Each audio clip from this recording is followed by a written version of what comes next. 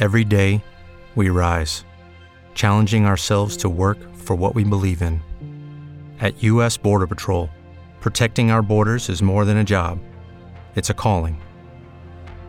Agents answer the call, working together to keep our country and communities safe. If you're ready for a new mission, join U.S. Border Patrol and go beyond. Learn more at cbp.gov/careers. Hello, everyone.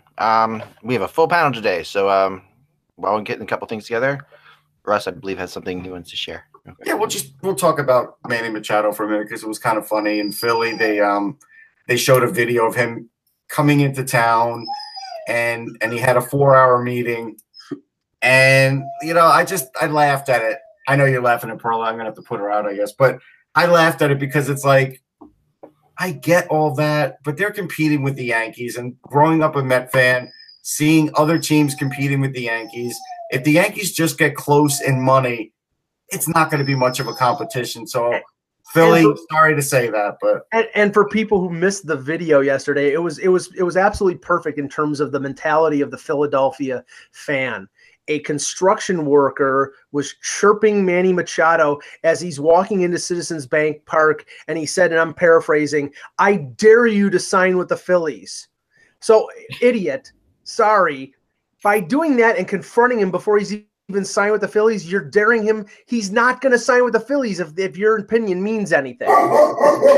Did the video include him spiking Jesus Aguilar and cruising around first base and only getting a single off a line drive off the wall? Yeah, you'd still want to have him on the Mets. I said the Mets should sign him. Do I want to give him 10 years? No, but at 26, you can almost understand giving him a 10-year deal with opt-outs after years 3 and 6. So it's a shorter-term deal. I would look, as a Met fan, I would love to go after Machado, despite all the issues with his lack of hustle and everything else. Guy's an elite player, but he's a much better third baseman than he is a shortstop right now. Now, I have a. He doesn't want to play third. That's the problem. I know that, but he is a much better third baseman. It doesn't matter. He doesn't want to play the position. And the only place he says he'll play third is the Yankees. Correct. So that he won't have to at the beginning because Gregorius is hurt, so he can play shortstop. Right, but and anyway, so I have a hockey-related rant here, and I can say this because I'm a paying customer. I've been a paying customer of the NHL Center Ice package for years, and I realize that there are limitations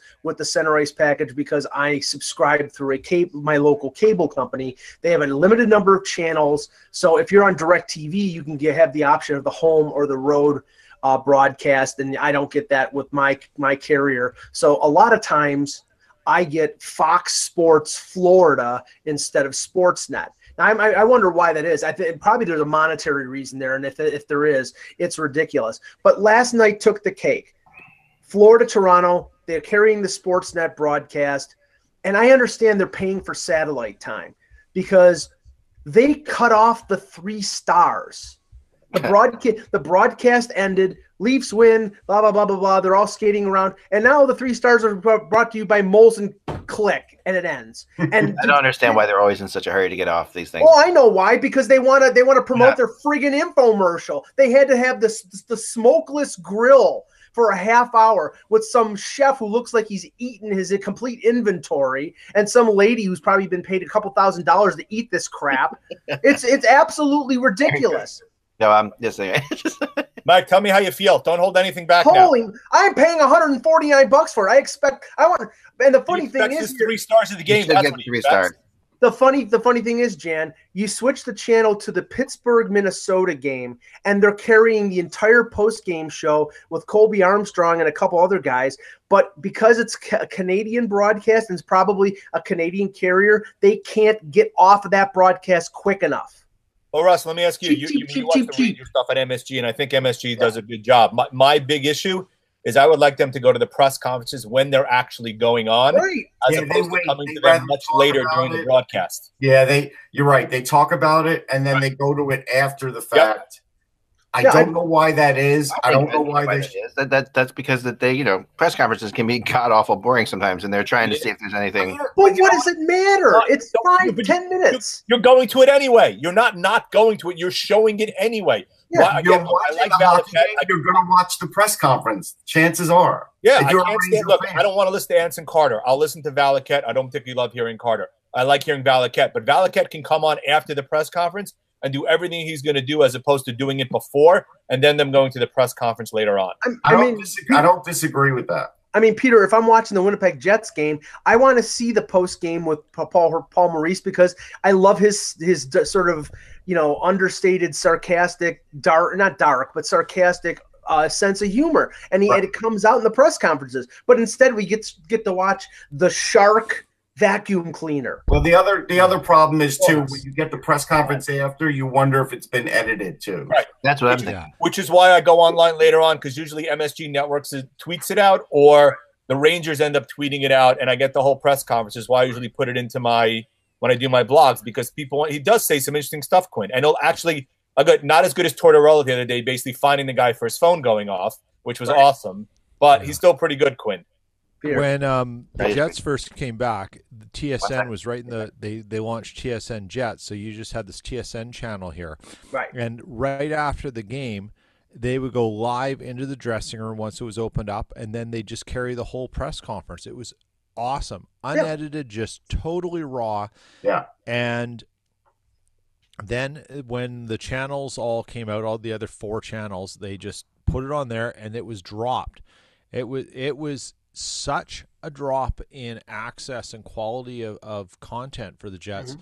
And, you remember some of those great Claude Noel quotes. I mean, they were brilliant. Maybe not such a brilliant coach, but, man, the guy was a quote machine. Right. And, Paul Maurice has some super interesting stuff to say, and you get abridged versions of it now. And it's too bad. And I know the Leafs used to carry the Babcock press conference on their website. They used to stream it live.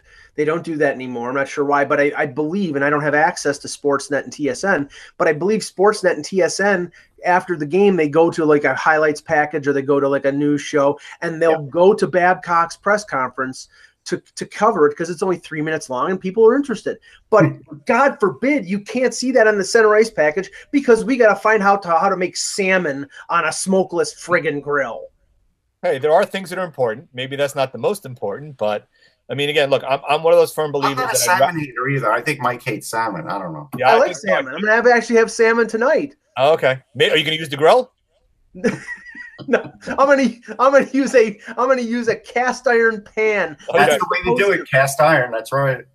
All right, let's get started, should we? Wait, we have it? Here ended my rant. Yes, there ends the rant. Okay, here we go. All right, hello, Hockey World. It is Friday, December 21st, 2018. I'm pissed off Michelangelo. Yeah, whatever, Rachel. I'm Jan Levine listening at an angry Michelangelo. I'm Peter Tessier. That's it. Way to go, Pete. I'm Russ Cohen from Sportsology. And I'm lost. You're watching HockeyBuzzCast on HockeyBuzz.com. It's a podcast that comes every Monday through Friday at this time to fill you in the comings, goings in the hockey world. And all I have to say for myself is, you know what I have to start with. Don't stop. Oh, here we go. Here we go. 0.944. 1.5. Okay. What did I say before the debut of Carter Hart?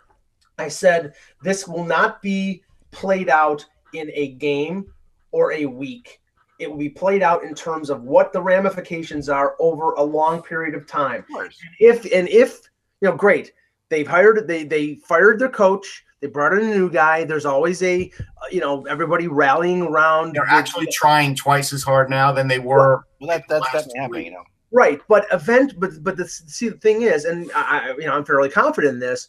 Eventually, after this rally, they rally behind the goaltender, rally behind the coach, they're going to settle back into what they are, and what they have been this year has been one of the more underachieving teams in the league, and one of the I'd say bad defensive teams in the league. And you cannot expect a 20-year-old goaltender with a lot of potential to cover up for the morass of mistakes that the Philadelphia Flyers normally make on a given night. So it's great that he's played 2 games. I think this is something that you should send him to the minors now, as Russ said. Send him with a positive outlook. It's great. He's played 2 great games. You know what? He gets crushed 6-1 the next game. What happens? Here's the things that are really going on, though. So After the first game, he did have a conversation with a sports psychologist because he said he was a little overwhelmed. Yeah. He was playing against great players, and the sports psychologist set him straight, and that's great. Now, He's really open about that too. It's kind of cool about he always has been. But again, there are going to be so many things on the horizon if they keep him up there that he's going to literally be calling this guy all the time. And but that's better than not calling him. You know what I mean? Like, come no, on. I'm not saying it's not. But here's and there's a lot of athletes that use sports psychologists. So it's not like he's an outlier. No, I know, but it's rare that you hear it, especially from a guy who's like 20 years old, who people are saying, like what you're saying, Russ, like he's going to have issues mentally to be able to handle this. So that he's admitting to that kind of shows like the confidence this kid sort of has. I agree. It's a great resource, and he was more confident yesterday. His team is trying twice as hard than they ever did under Dave Haxtell, maybe this entire season. But here's the tricky part. So right now, they're using him during the freeze because there have been no trades made. The anticipation or expectation is something will happen after the freeze. But what if it doesn't? You're going down a path where he's going to play 5 out of 6, 6 out of 7, 8 out of 9, 9 out of 10. Neuwirth will play once every time they have to on a back-to-back, and little else because they don't even want to play him. When is too much? When is that too much? Because Anthony Stellaris, it was too much after 9 games. Yeah, but he's coming back. He's a different player. He's not coming back. Not anytime soon. But he was too much for Stars coming off an injury. Is what I'm saying. Like that had that physical actual. Right, but you understand this kind of workload is not what Carter Hart. I frankly would not have played him last night against Nashville. I thought that was crazy, but they did. And he did look good, and he did play well. I mean, a couple of little things he does that other Flyers goalies don't do and it's helping the Flyers defense a lot, is the rebound control is just way better than the Flyers have had in the last couple of years. I mean, rebounds have killed the Flyers, and he is very, very good at sucking up shots. But it would be definitely one of his strengths for sure. I mean, there's some negatives too. Like one of the things I've noticed a lot, and you check this out next time you're watching a game with him in there. So if I wish I could draw this out almost on a whiteboard, but so if I'm the goalie, the puck's coming around to this side of me, right? So he's coming back on the right side of me. When it comes over there, he does this thing where he goes down on his knee, right, like this. And when he comes on this side, he doesn't do it. Right. Kind of curious. Like I don't know why one side and not the other. I'm assuming because the one side he has the blocker and the other side he has the glove, right? Yeah, I thought that too. But either way, that's going down. That going down thing doesn't work in the NHL, really. Right. I mean, it doesn't. That's an AHL. He almost coughed one. He almost coughed one up in the trapezoid. I mean, we did talk about that the day before. Where his ability to handle the puck is not good either, and that's obviously. But he's smart in that he doesn't try to overhandle it. I think he knows that's not a strength of his.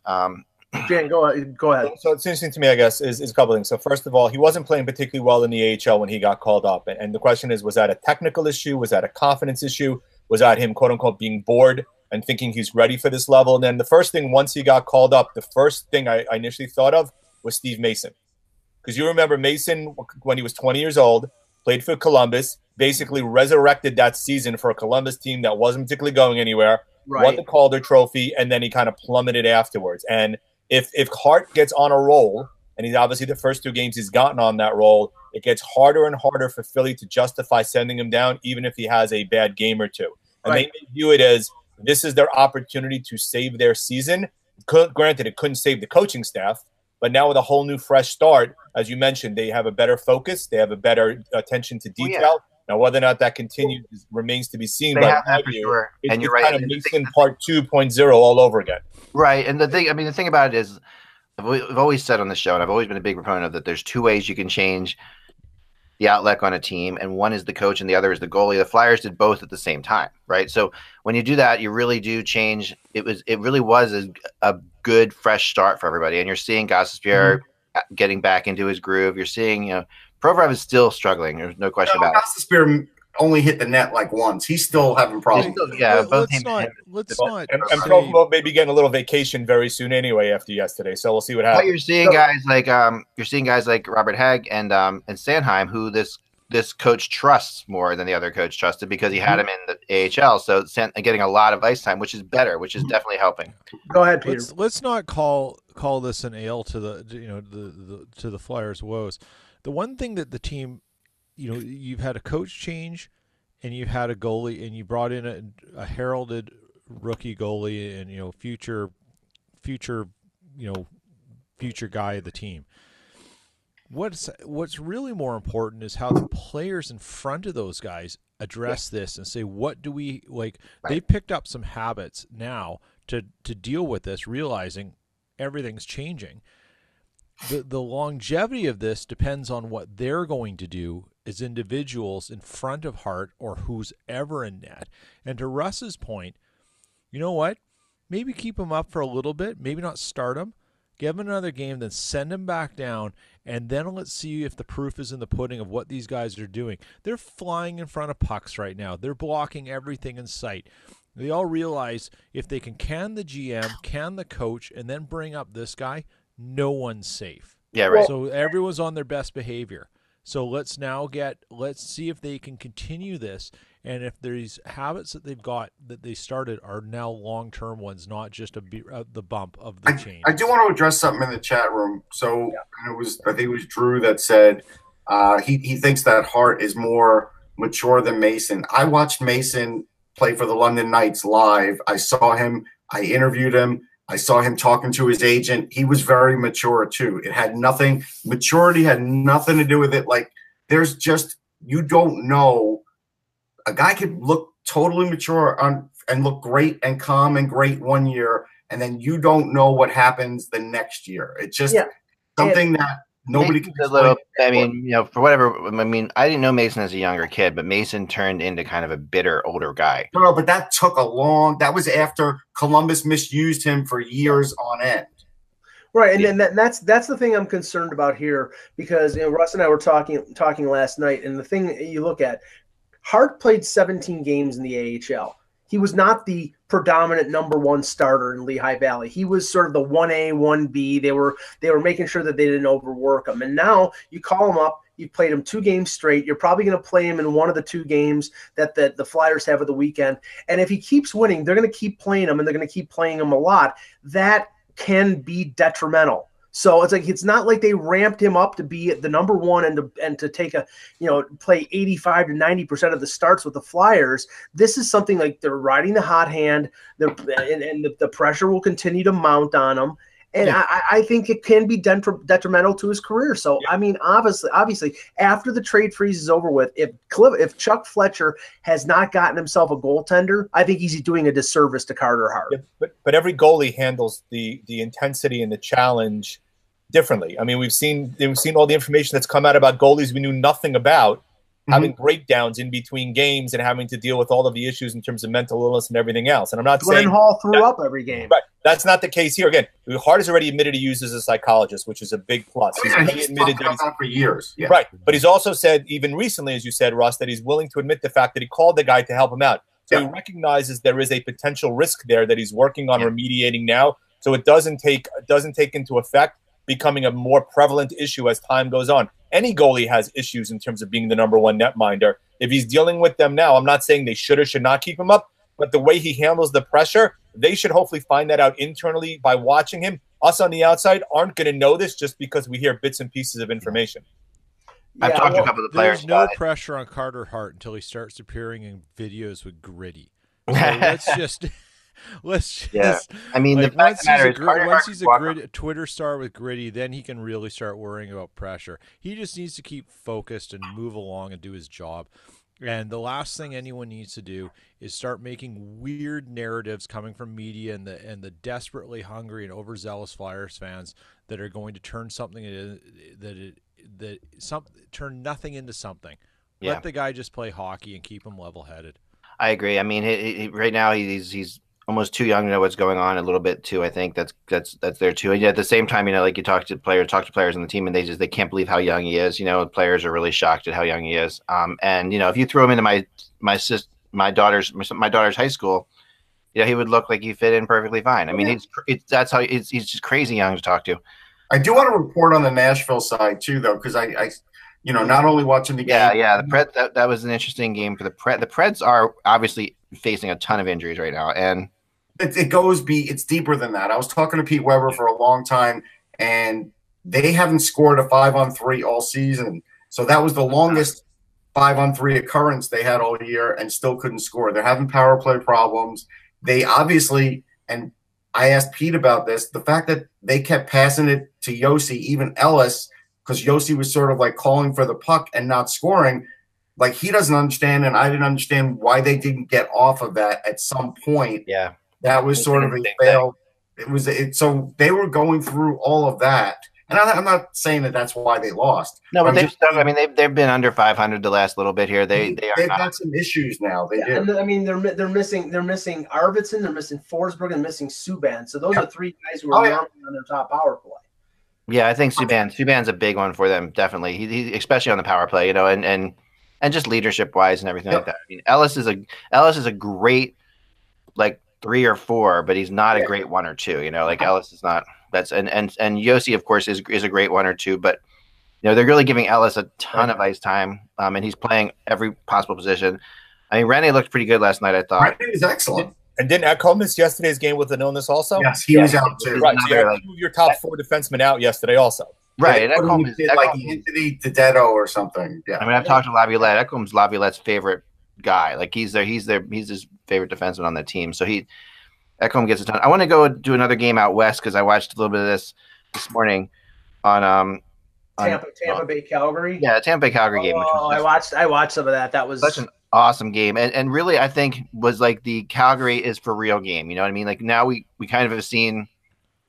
Yes and no. But I mean the one thing because I watched a little of the third period and then the overtime and the shootout. Yeah, and I have to say, Russ, we may have miscalculated on Louis Domingue, at least maybe Louis Domingue now with confidence, because he was great in the overtime and in the shootout, and he was doing these Gumby-like stretch saves on the shootout like Vasilevsky did, and I thought, I mean, Riddick played pretty good as well. Yep, he did.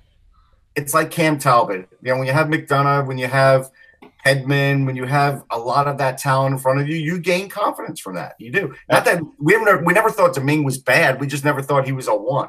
Well, he got the confidence from playing every game when Vasilevsky was out, pretty much, except for maybe 1. He played fairly well. His numbers weren't particularly good, but he was racking up wins because of the team in front of him. And you looked at the offense. Kucherov got hot. Stamkos got hot. I mean, the 2 issues on that team right now is Sergachev hasn't played particularly great lately, and JT Miller has been average. But if you look at Calgary, Rittich has played really well, stepping in for Smith. And then you look at, to me, what I said in the offseason also, the Elias Lindholm trade, which I'm calling it the Lindholm trade now, has been an absolute boom for him and a boom for Calgary. He has made that team so much better and so much deeper. It's not even funny. I called that right out of the gate when they made that trade. Like, that was the silly part of that trade, was that he was included in it. And the other consequence of that deal was the fact that they had Hamilton playing with Giordano and they had Brody playing, I think, with Hamonic. And once they made that trade, they put Brody back with Giordano, and Brody's been much better. And Giordano is arguably one of the 2 or 3 guys in the running for the Norris. So, I mean, that was sort of addition by subtraction, and not any of this museum crap with Hamilton. Just the fact that the matchups on their blue line worked. But I mean, Peter, you look at Tampa. They went in. They had a great game against Winnipeg. That was just a entertaining game. Actually, one more thing, he's under $5 million, even though he's through 2024. I think the only reason that he was included in that trade was Calgary, so Carolina could lose money. What, Lindholm? Yeah. No, he signed the deal after the trade. Both those deals were signed. They were both RFAs. Right. He wasn't. I don't think he was going to sign a long-term deal in Carolina. Carolina was only going to offer a bridge deal. Yeah. Carolina was all about the Calgary coach who knew him in Carolina and said, Peters. I mean, he knew Peters, and Peters basically helped bring him in there, and he signed a very long. I mean, look, and you look at it now. That is a great contract, not necessarily for him, but for the team, based upon the terms that he got, and pairing him with. You have Gaudreau, you have Monahan, and you also have Matthew Tkachuk. I mean, that's a pretty nice first 4. Oh, you got Valimaki, Jankowski. They've got a lot of talent in Calgary. Their bill's coming due. Make no mistake. Yeah. Their bill is coming due. Yeah. So, but where they lucked out, Peter, is that they got Goudreau. He's under $7 million. He's still under contract for another couple years, I believe. They got Monahan at 6.3. So they, Monahan is just as, Monahan's in the same league. Monahan's great. Monahan's phenomenal. The big thing is the Neal contract hasn't worked out, because to me that's looking like a big bust of a deal right now. Who's I'm sorry? James Neal. Yeah, that one. We were all worried about that. We all were. We thought it was too long of a term. Neal's a total bust, and I bet you that's a buyout because he's 31. He's got 4 more years at 5.75. Yeah, that didn't. Yeah, that's going to be a tough. Now I have to. Nashville missed him too. I think it was a bad move all around. Like I think that he was. I mean, not Nashville, Vegas. I think Vegas. I think he was just he was in a great spot in Vegas. For him. I have to bring up your favorite name, Eck, because Russ and I were talking about this, and it sort of has to be talked about. The Leafs win last night over Florida 6-1, and they've scored 13 goals in their last 2 games, and William Nylander has not registered a point in either of those games, and he only has 2 assists in I think 6 games right now. Yeah. Now, the understanding was everybody, even the harshest critic, was going to say, okay, he had no training camp. He missed 2 months of the season. I was the one who, after he was signed, in the locker room at their practice facility, who asked Mike Babcock, what about an AHL conditioning stint? And he said a rather terse no or none. Right. And that was out of the question. And their sports science department said, well, he can get up to speed in a little under a couple weeks. Well, the couple weeks are over with, and he is out there. He's a ghost. He's not doing a thing. Now, they're winning without his contribution, but I'm sorry. There was a miscalculation here. They should have sent him to the American League. They should have let him ramp up slowly to get back up to speed. They didn't do that. He's playing on a third line right now with Nazem Kadri and Patrick Marleau. Not exactly uncreative guys, and he's not registering points.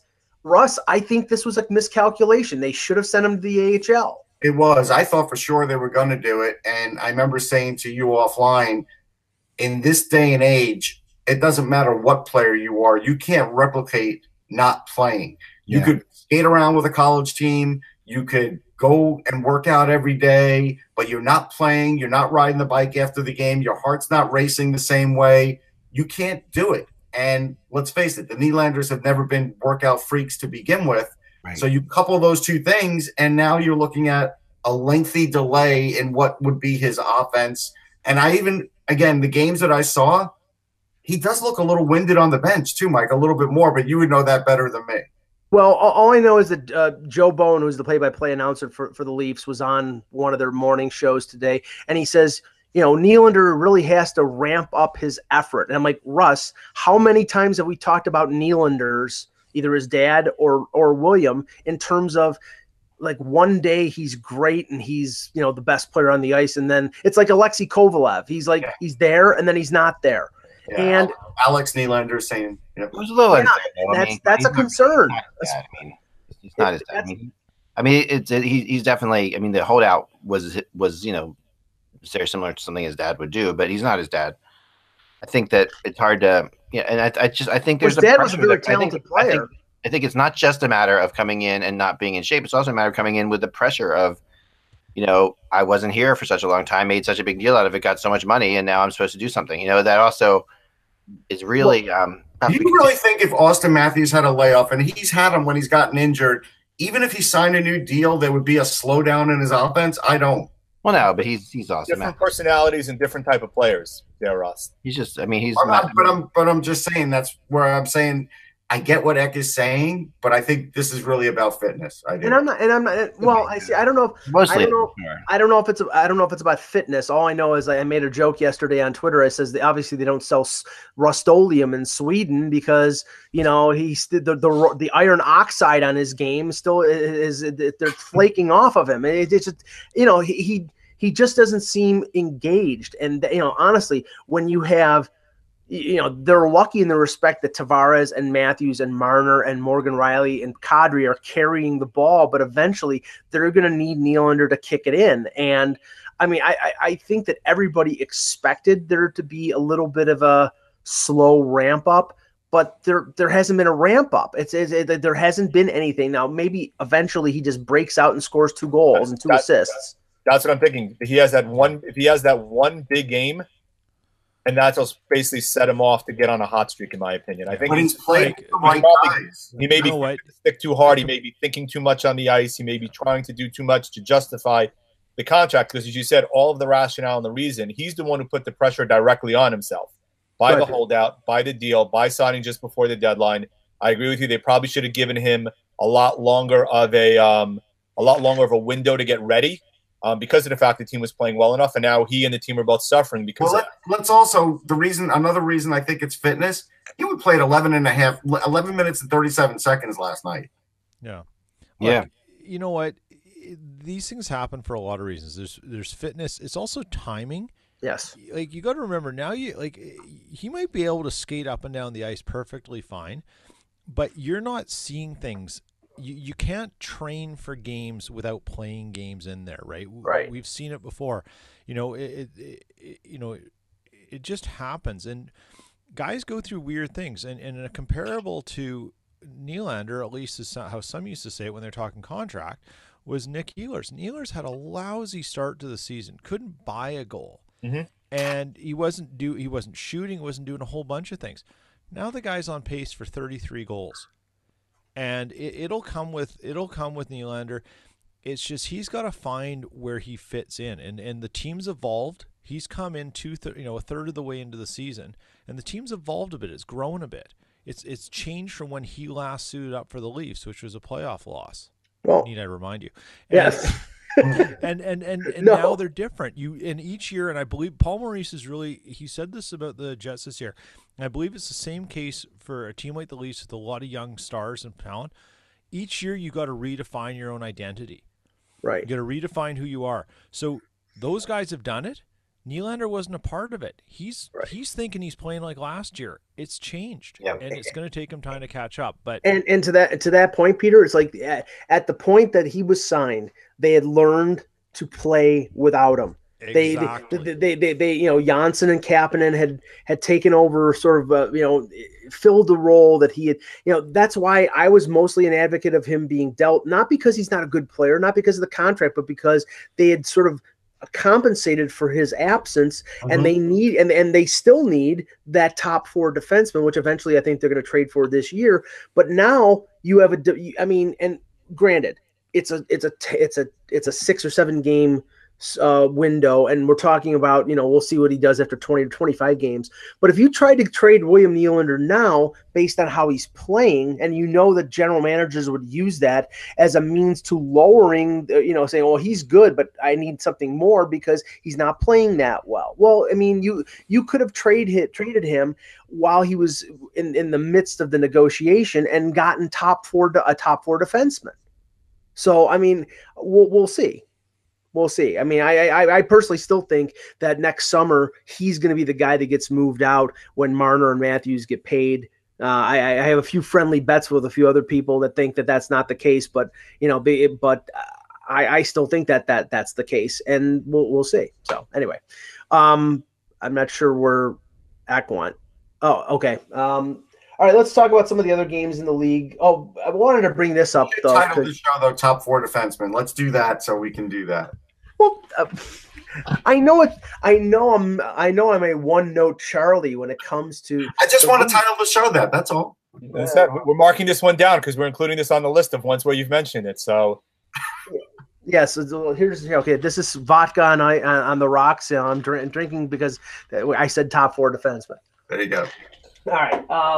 So other than the Leafs game last night and the Flyers game, which we talked about, the Bruins beat the Anaheim Ducks 3-1. The one thing that a lot of people are saying is they don't know how Anaheim is doing it right now. That they're doing it with smoke and mirrors. That they're Getzlaf is not the Getzlaf of old. They're without Fowler. Gibson is facing 40 shots on most nights, but they're still winning, and they're still in that Pacific Division mix.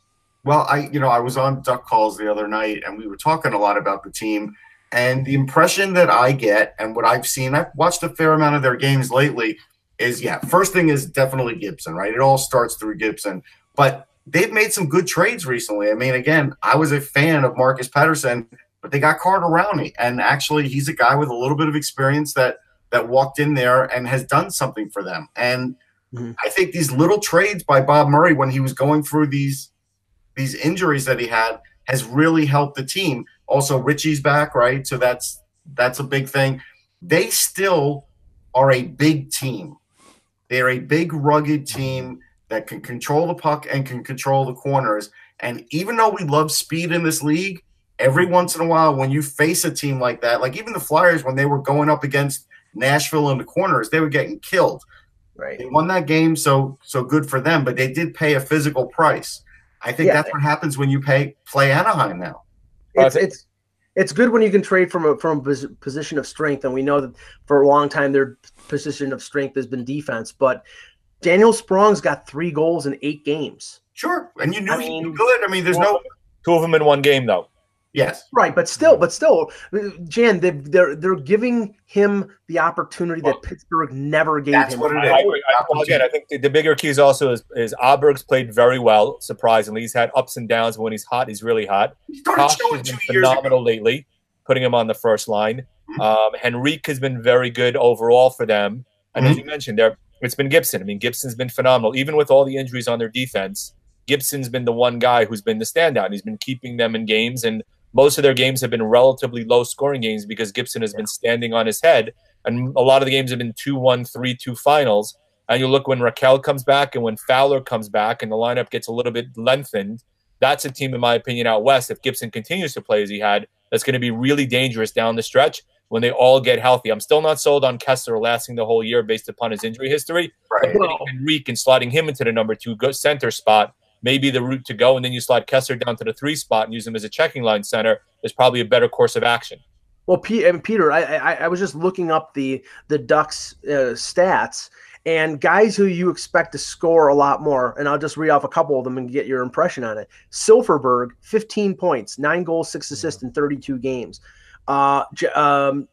Cogliano, 2 goals, 6 assists in 37 games. And the one that Jan just mentioned, Ryan Kessler in 34 games, 4 goals, 2 assists. I mean, I don't know how they're winning with such, these are key players and they're not scoring. Because Gibson's playing unconscious. Yep. Right. Like that's it. And if Gibson goes down, then watch and just out. Those 2 tweaks, Peter, those couple of tweaks when they could fill some bodies in have really helped. Like you said, Sprong gave them 3 goals. Yeah. They got some players that they desperately needed. They were desperate. But it's the young guys. It's the young guys. Kasha, Comtois. Yeah, Kasha had a good game the other day. Aubrey has been great. You can say a lot of things about Randy Carlyle, and he doesn't fit with everything, but he does have some ability to do some things. He may not be finding ways to win pretty right now, and he may be running on a very dangerous sort of idea that he's going to rely on Gibson and pray for the best that way, but that's all he has to do, and he's finding ways to get this team to at least do enough to be in games. If their goalie can keep them around, they can win. And he, as much as people want to be hard on Carlisle, he deserves some credit too, because it's not easy to do that either. And they've also lost Ryan Miller, and Chad Johnson came in and actually played a great game against the Rangers the other night also. So I'm not necessarily buying it, but I think he did use Miller using him sporadically enough to give Gibson a rest when he needed it, but also giving Miller enough opportunities to be able to stand in when they needed it. So with him out, that's going to be the key. How much confidence will Carlisle show in Johnson to give Gibson enough rest so you don't completely burn him out by the time they finally get healthy? I was going to say about Alberg, he started to get a little bit of a jump when Nashville was able to use him a little bit in the Stanley Cup. And now that he's getting a lot more opportunity, again, Anaheim has been able to give these guys more opportunity than the other clubs that, got rid of them.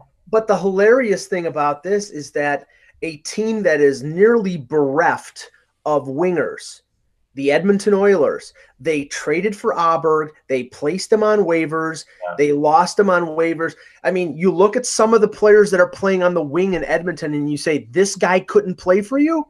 I think, you know what? I think Aberg got the Patrick Sharp treatment. I think other than trading him, I think Hitch probably just said, he can't play. Oh no, it was McClellan. It was before. Okay. Yeah, it was before. But he's played 31 games in Anaheim, so this was early. This was like mid-October, but still, you look at. I wouldn't have gotten rid of him. I think Alberg has shown things over the years, but I guess they didn't see anything in him. It wasn't working, but they shouldn't have waited. Because the GM in Edmonton has done an absolutely phenomenal job lately. It's clear that he's right on top of his game. I mean, it's not all been bad there. We there is some good there too. I mean, we can't. I'm not disagreeing, but you look at a lot of the deal. First of all, we won't even go through the contracts that were dished out. No, getting chased on has actually worked out fairly well. I mean, if you look at the deals, Tobias Reeder, has he really done much? The Lucic contract is an absolute embarrassment. Yeah. Reeder's been hurt for most of the year, so. Yeah. I mean, Spooner for Strome, the jury's out, but now Spooner's been moved down to the third and fourth line. Yeah, so that's just problem child for problem child. For lack of a better term, that was a crap for crap deal. Yeah, it was problem child for problem child. I agree. Okay, now some other games last night. The Penguins follow up, and this is impressive. They follow up a very emotional, very physically demanding victory over Washington, back-to-back games, and they beat Minnesota 2-1 on 2 goals from one of Russ's favorites, Brian Rust. Yep. He's on fire, by the way. 8 goals last 9 games. Yeah. Maybe he's related to William Nylander.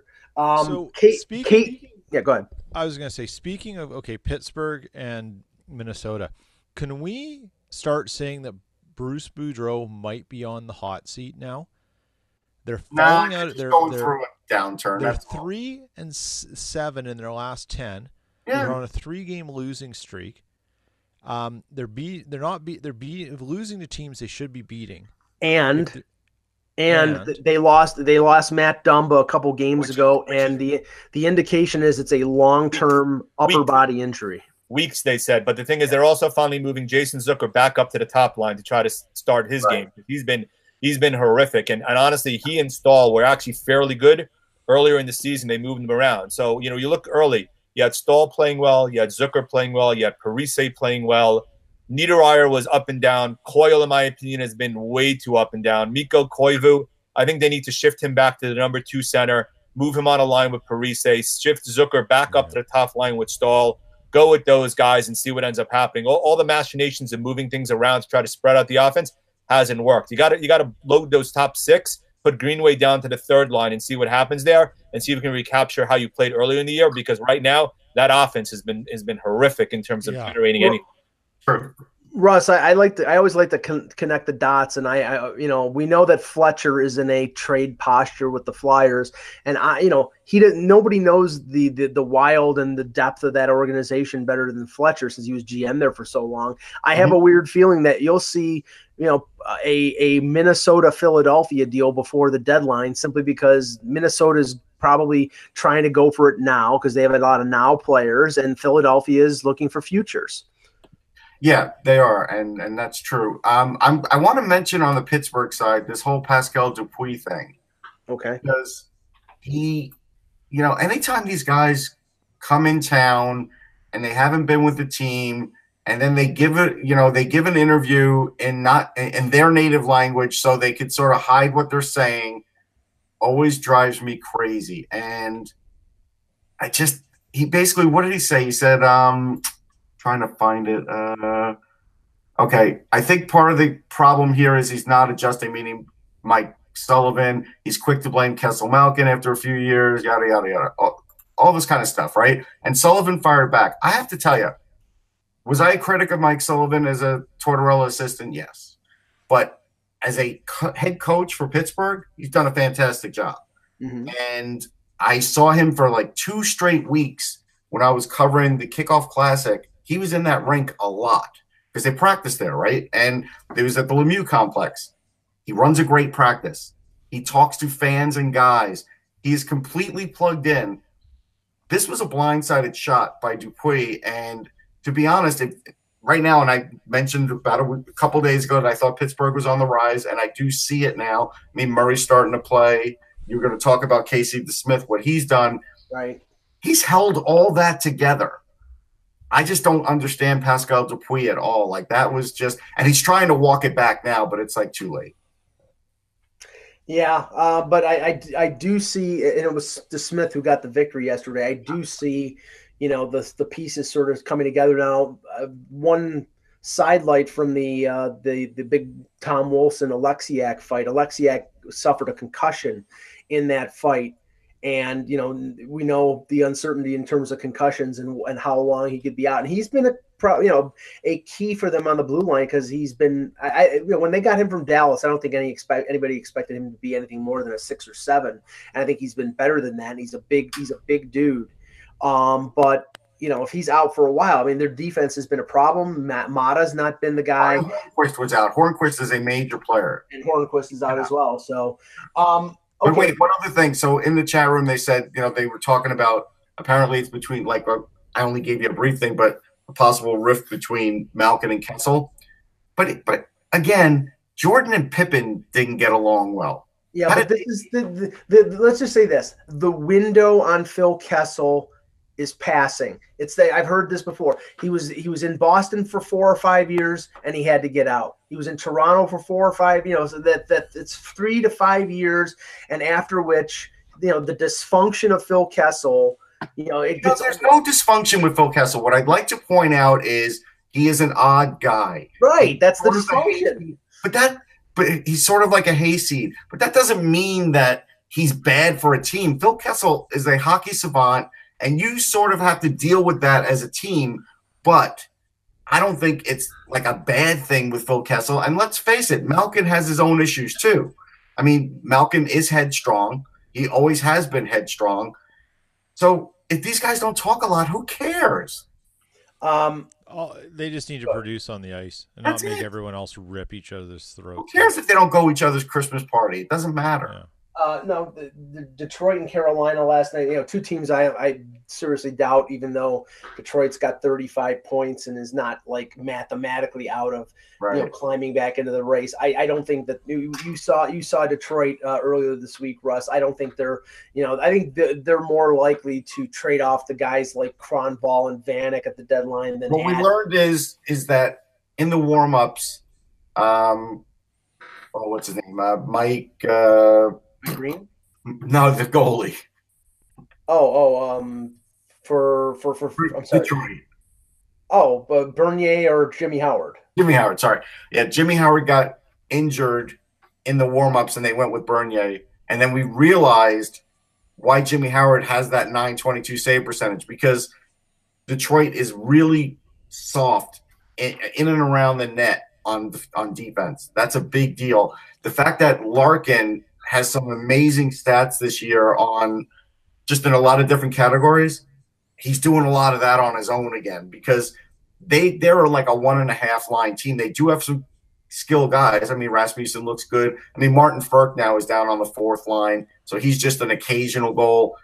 They don't have a lot of firepower, and they don't have a lot from the blue line. That's like, Green's still out, right? So Chalowski has been pretty good. And they called up Philip Roenick. Yeah, and Roenick's okay. They just don't have enough. Well, I mean, in this game, they faced their old compatriot, Peter Mrazek, who gave him an early Christmas gift by giving up 3 goals on 23 shots. And I think there was an empty netter mixed in there. But Mrazek is like a 4th or 5th starter in baseball. He comes in and he either plays at the average or below average. That's what he does. Yeah. Now, Peter, we were talking about this before we started the show, and Carolina's owner Thomas Dundon comes out in an interview last week and says, they need snipers. Which of course, I say, okay, well, you traded Lindholm and you traded Skinner, so yeah, you need snipers because you traded them, but you look at that team, and there's been some rumors about them possibly being in on Vladimir Tarasenko if St. Louis is amenable to moving him. And Elliot Friedman reported in his 31 Thoughts this week that the name that, I mean, is, I don't know if it's part of a package or be the main name going back, would be former first-round pick Martin Necas, who's playing for the Czechs in the World Juniors. Right. I'll go along with Russ here. I don't know whether that is enough. I would think it would have to be more. There'd have to be more than just Necas, even though I think he's a great prospect. You're talking about a dead certain 35 to 40 goal scorer in Tarasenko. Yeah, I think it's not enough at all. I mean, and I think knowing Dundon as we do, he'd probably want to shed some salary on the way back too if he's going to take on $7.5 million. Absolutely. So right? Where does that come from? Well, Justin Falk, maybe. Justin Falk. Yeah. Does it like Justin Williams because he's a UFA? No. But he's like he's the team captain. Somebody else brought up Justin Williams, and it's like, how can they trade? Well, they can trade him. They can trade anybody. Brindamore will lose it if he trades him. He won't. How about? I'm not saying they should. I'm just saying you look at odd logical things. Then he's an RFA. That makes it, but that's it. But probably Justin Falk. So, that's a good couple building pieces, and if you're getting Justin Falk, and you're St. Louis, what are you doing on your defense, right? It sort of is that the kind of chain effect for you. If you do get Justin Falk, that does open it for you to trade. Yeah, like that changes a few things. To trade Parayko or trade Pietrangelo. Yeah. So we'll take some questions in the chat to finish out the show, but I wanted to ask Jan because regarding the Rangers, and the Rangers are doing better than I think anybody expected. I mean, they have 35 points right now. If you look at the standings, that they're 5 points behind Pittsburgh, 6 points behind Columbus in the Metro. Wild card wise, they're 6 points behind Montreal. Montreal had a win over Arizona yesterday, but so they're not out of it. But the fact that they're that close in a year that everybody thought that not they were tanking, but that they weren't going to be that good and they would be more into the Hughes sweepstakes. I don't know where they're going in terms of Quinn and in terms of the direction as we approach the deadline. Are they going to trade their UFAs? Are they going to keep them? What are they going to do? I mean, it's been an interesting year, and Russ can probably weigh in just as well as I can. To start off 3-7-1, you're not playing too badly, but you can't buy a win. Then you reel off a 9-1-1 stretch, and everything looks great. But we also know there's some underlying issues behind it in terms of still with puck possession and playing your own zone. And it's similar to Gibson playing great for Anaheim. You had Lundqvist playing great for the Rangers. Then you flip the switch again, and then they go 2-5-3 in their next 10. They've struggled on the road. I think they have 4-9 on the road, with all 4 wins coming in shootouts right now. Maybe there's one more recently in there that I'm missing. It's a team that's still gaining confidence and learning the system under Quinn. He wants to be a fast puck possession, hard-hitting type of game, straight line type of a game, getting guys to get out of their mindset of pass first instead of shooting. You look at the difference he's made with Nemesnikov. It's something that Brooks wrote, that Nemesnikov has really done a 180 to where he was early in the season. He's been scratched. You look at what Philip Hedl has done in terms of the confidence that he's gained. But as you said, the direction that they're going, are you getting? This has been a debate on my blog every single day. Matt Zuccarello, I think almost everybody says, you know what? He's gone. You might as well trade him. Even if you want to bring him back at an amazingly low-cost contract down the road, there's no reason to keep him because even if you're making the playoffs by some quirk of fate, you're probably not going to go very far. You'd be much better served to building yourself and continue to building yourself for the future. The guy that's the big debate that seems to come up in every single blog, and everybody's got a different view on it, is Kevin Hayes. Is what do you do with Kevin Hayes? I was the guy who said last year that he was misused under AV early in the season. He pigeonholed him into a 3C role where he was a defensive center. And finally, after all those trades, they moved him up to a 2C. And you finally got to see he's got a little bit more offensive talent than maybe people thought originally. And this year, he's heaped a bit more responsibility on him. He started to use him on the power play. He's played him with more talented offensive guys. And the question becomes, because Hedl and Anderson are also centers, and also Brett Howden, who you brought up, what are you going to do with Hayes? Can one of those guys play at wing like Hedel's doing right now and still keep Hayes as your 2C? Or do you have to maybe move him? And then do you move him and try to re-sign him down the road? Do you take that risk of him going elsewhere like a Colorado or maybe even a Nashville or maybe even a Boston's been mentioned, but especially Colorado, really fitting in well there, them signing him long-term, and then you lose the asset that you have. I've been on record the whole time, and Russ can probably attest to it, I do not want Kevin Hayes traded. I want Kevin Hayes signed to a long-term deal. The rebuild is not that far away. There's talent in the system. There's more talent you're going to add, even with the cap going up and even signing Hayes, and coupled with the issue with the big guys you signed. Brandon Smith's making a ton of money, hasn't produced. Mark Stahl has actually been much better than expected. He's got 2 more years at $5.7 million. Kevin Shattenkirk, unfortunately, has been an abject disaster despite me wanting him.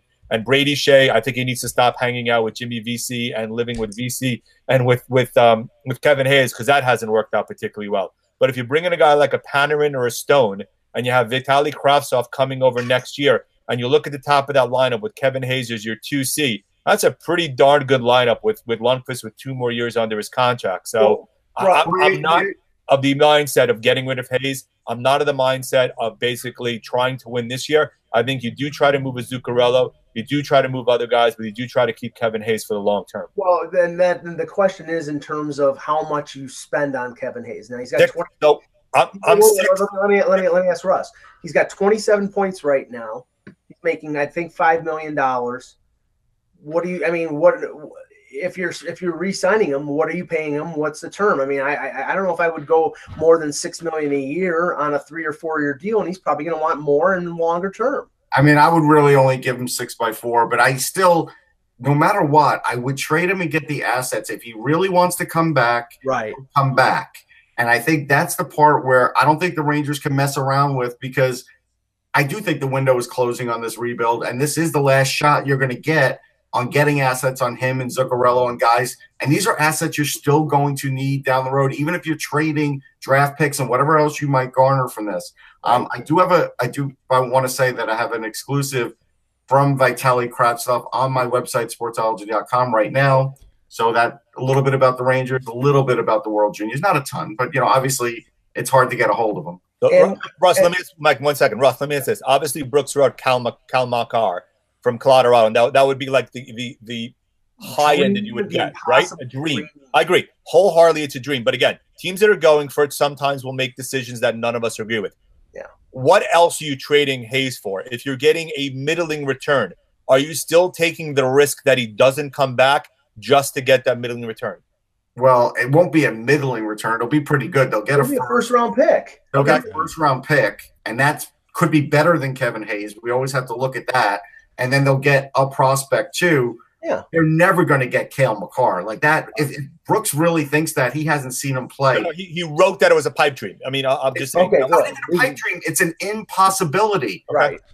It's an impossibility. He will play for them if his season ends with UMass this year. What if it was Connor Simmons in a one? Is that enough? Connor Simmons in a one? No. I mean, that's like trying to make a trade with Winnipeg last year and asking for Roslovic. And I think Makar is a better prospect than Roslovic. I mean, you're going to shoot the moon because you think the team is desperate.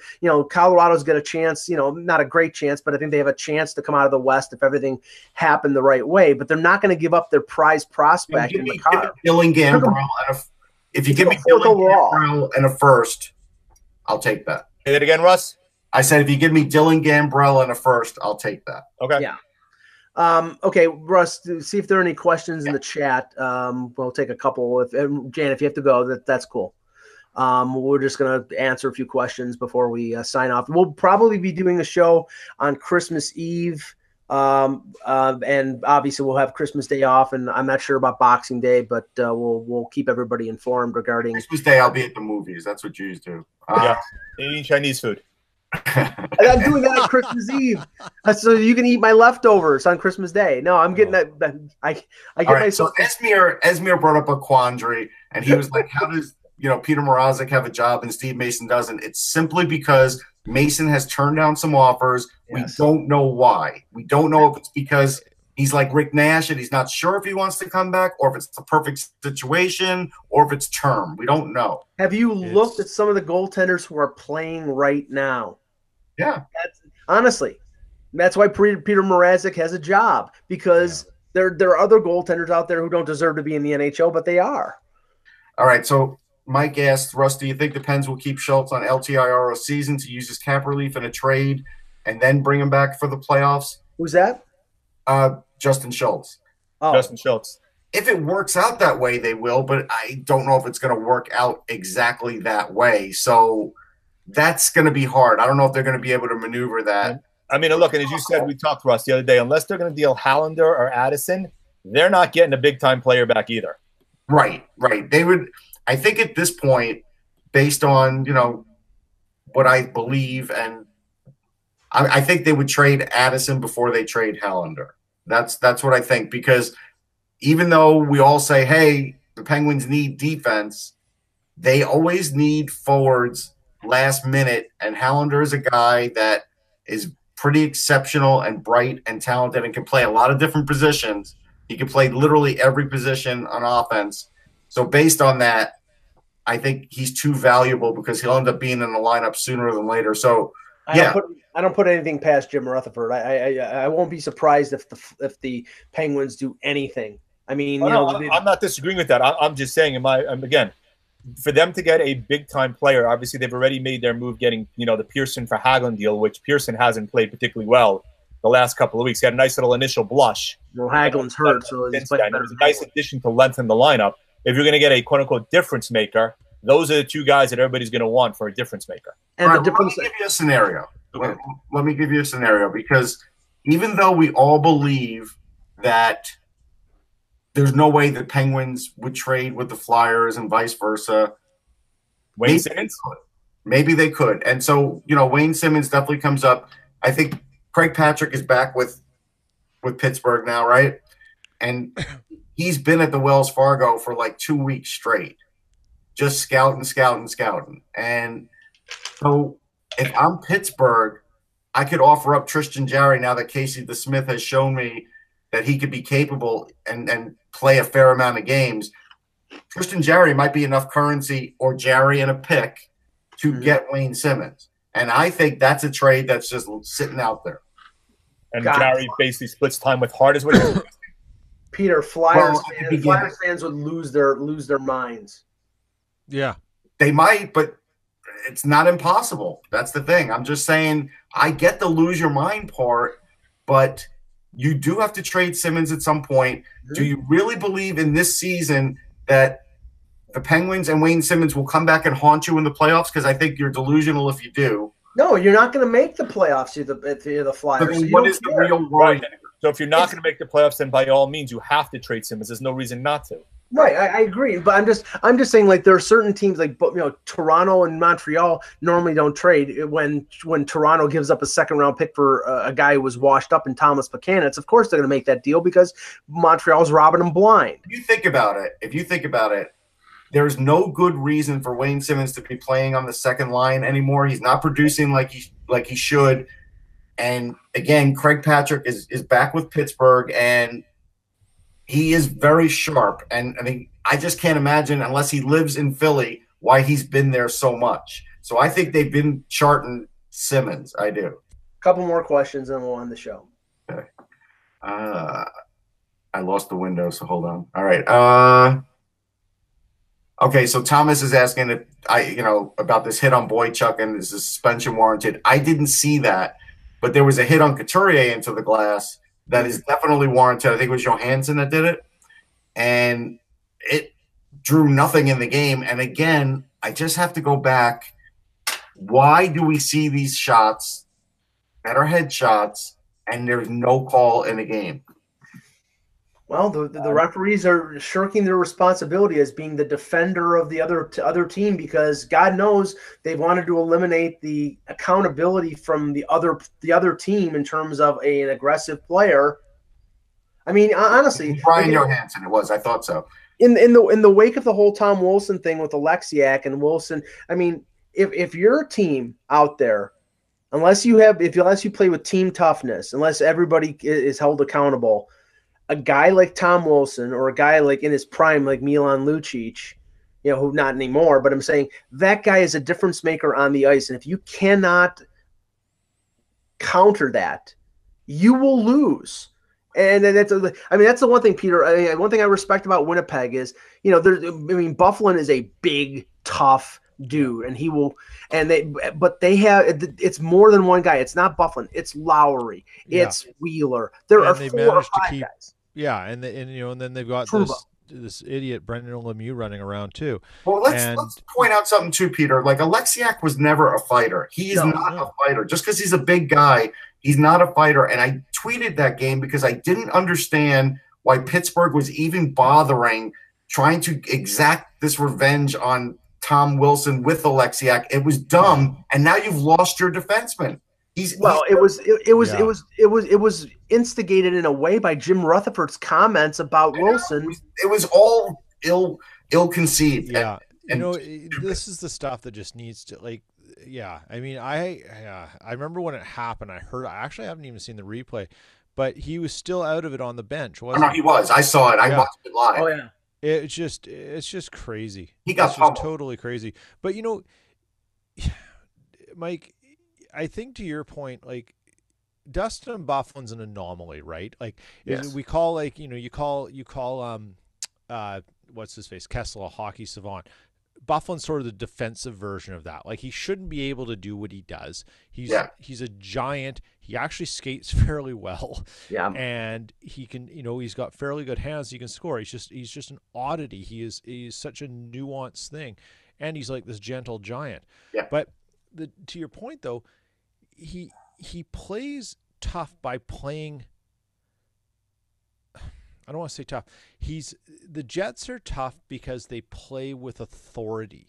They don't have to be a bunch of thugs or have guys in the lineup who will beat you up, but you play with authority and such. And you need certain types of players to do that. And they've done a really good job of finding a group that can play with authority and take it at you and battle hard. Well, Bufflin's the type of guy that you don't want to start getting physical with the Jets. You don't want to wake him up, because when you wake him up, then it's like, then he's gonna run amok.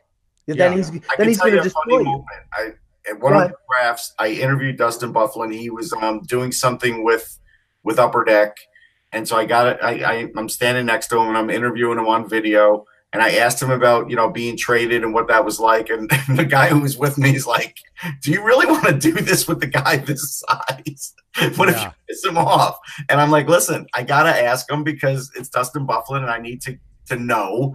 And he was great. And he is a good guy. And look, I think it's the same as Andre the Giant. They always used to say, Andre the Giant, if he wanted to win a match, he'd win a match. If he wanted to kill you, he could kill you. Same with Bufflin. He could kill most guys in the league if he wanted to. Yeah. Right. And everybody now, like most people now, are all, you know, we want this game to be played with skill. We want the, you know, listen to Brian Burke today. He was talking about the good old days and the Flyers getting their identity back. And people who like physical hockey are looked at as, you know, old fogies or, you know, but honestly, it's been proven even in the last 6 months.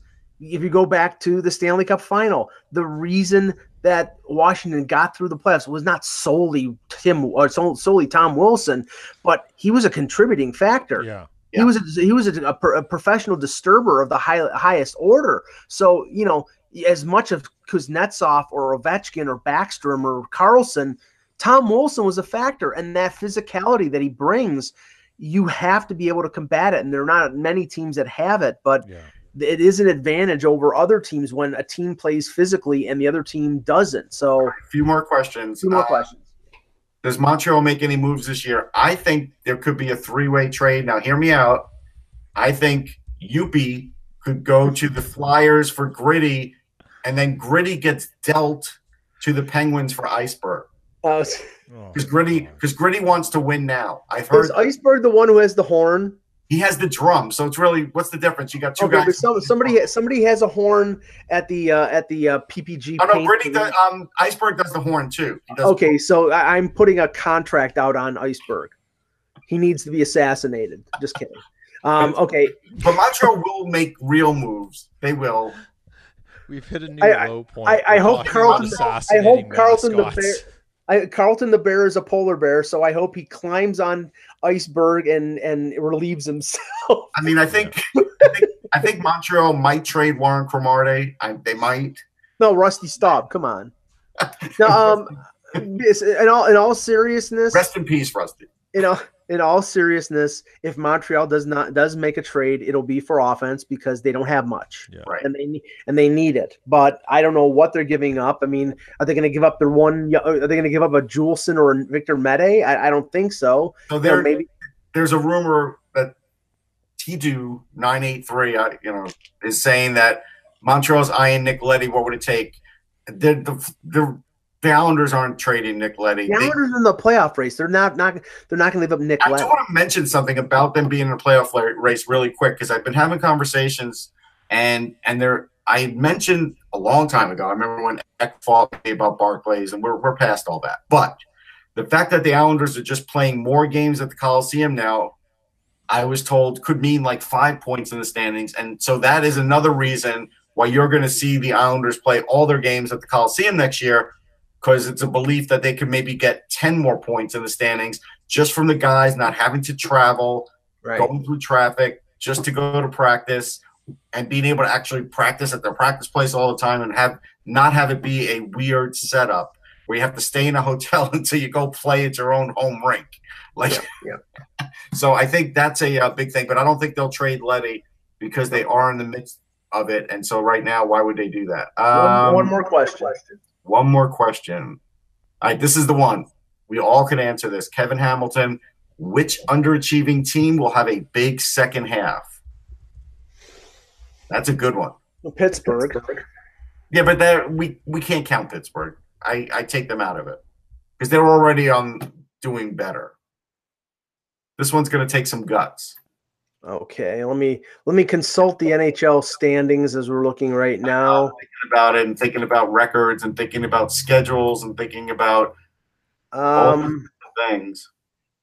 Well, okay, they're outside of the playoffs looking in right now, so I'll say the Dallas Stars. Well, I mean, I could be really easy and say Minnesota because they're on the outside looking in, but I'll just go with that. I'm going to say Minnesota because I do believe they'll turn it around. They're going through a little dip right now. I'm not worried about them. I'm not. Yeah, I'm. Somebody may laugh, but I think Marc-Andre Fleury may deserve some heart votes. The way he's playing right now, and the fact that ninth all time in wins, we can't really dismiss that because the problem with Fleury is he doesn't sell Marc-Andre Fleury. He doesn't sell himself at all. And he is such an understated good guy. And it's always like a breath of fresh air when I interview him. He's just such a happy-go-lucky, positive individual. But he's ninth on the all-time wins list now. I get it. With the way the game is now and having more wins as a possibility with the shootout, I get that. And that probably helps. But he's still an all-time great. Well, let's ask the opposite of that question quickly. What team that's currently in the playoffs right now do you think has a second half that sees them outside of the playoffs? I think Montreal is a possibility in the East and in the West. You get one or two, Mike. It's either one. You just won. You don't get to do. Okay, then I'll take the Edmonton Oilers. I'm going to take the Edmonton Oilers too. I did. That was my one pick. I zeroed in on them because again. They're hanging on by their claws. They just are. And the loss of Clefbaum for, Clefbaum loss is big. They don't really have a replacement for him. Yeah, I mean, they called up Caleb Jones. Yeah, Caleb Jones is pretty good. It's Seth's brother. He's okay, but he's not Seth Jones, I mean, he's a decent skater. He's got size. I mean, he can skate and he has size. He's not going to put in a lot of points. He could definitely fill some minutes. It's still a big drop-off from Clefbaum, considering Clefbaum is the guy that they use on the top power play at the point. Well, Russ, everybody else dropped off the show. So we lost everybody? Even the chat room? No, not the chat room, but I think so I think we'll end it right here, and we'll be back on Monday with another edition of the Hockey Buzzcast. For Jan Levine, for Peter Tessier, for Eklund, for Russ Cohen, I'm Michael Agello. Thank you for watching, and remember, without the buzz, it's just hockey.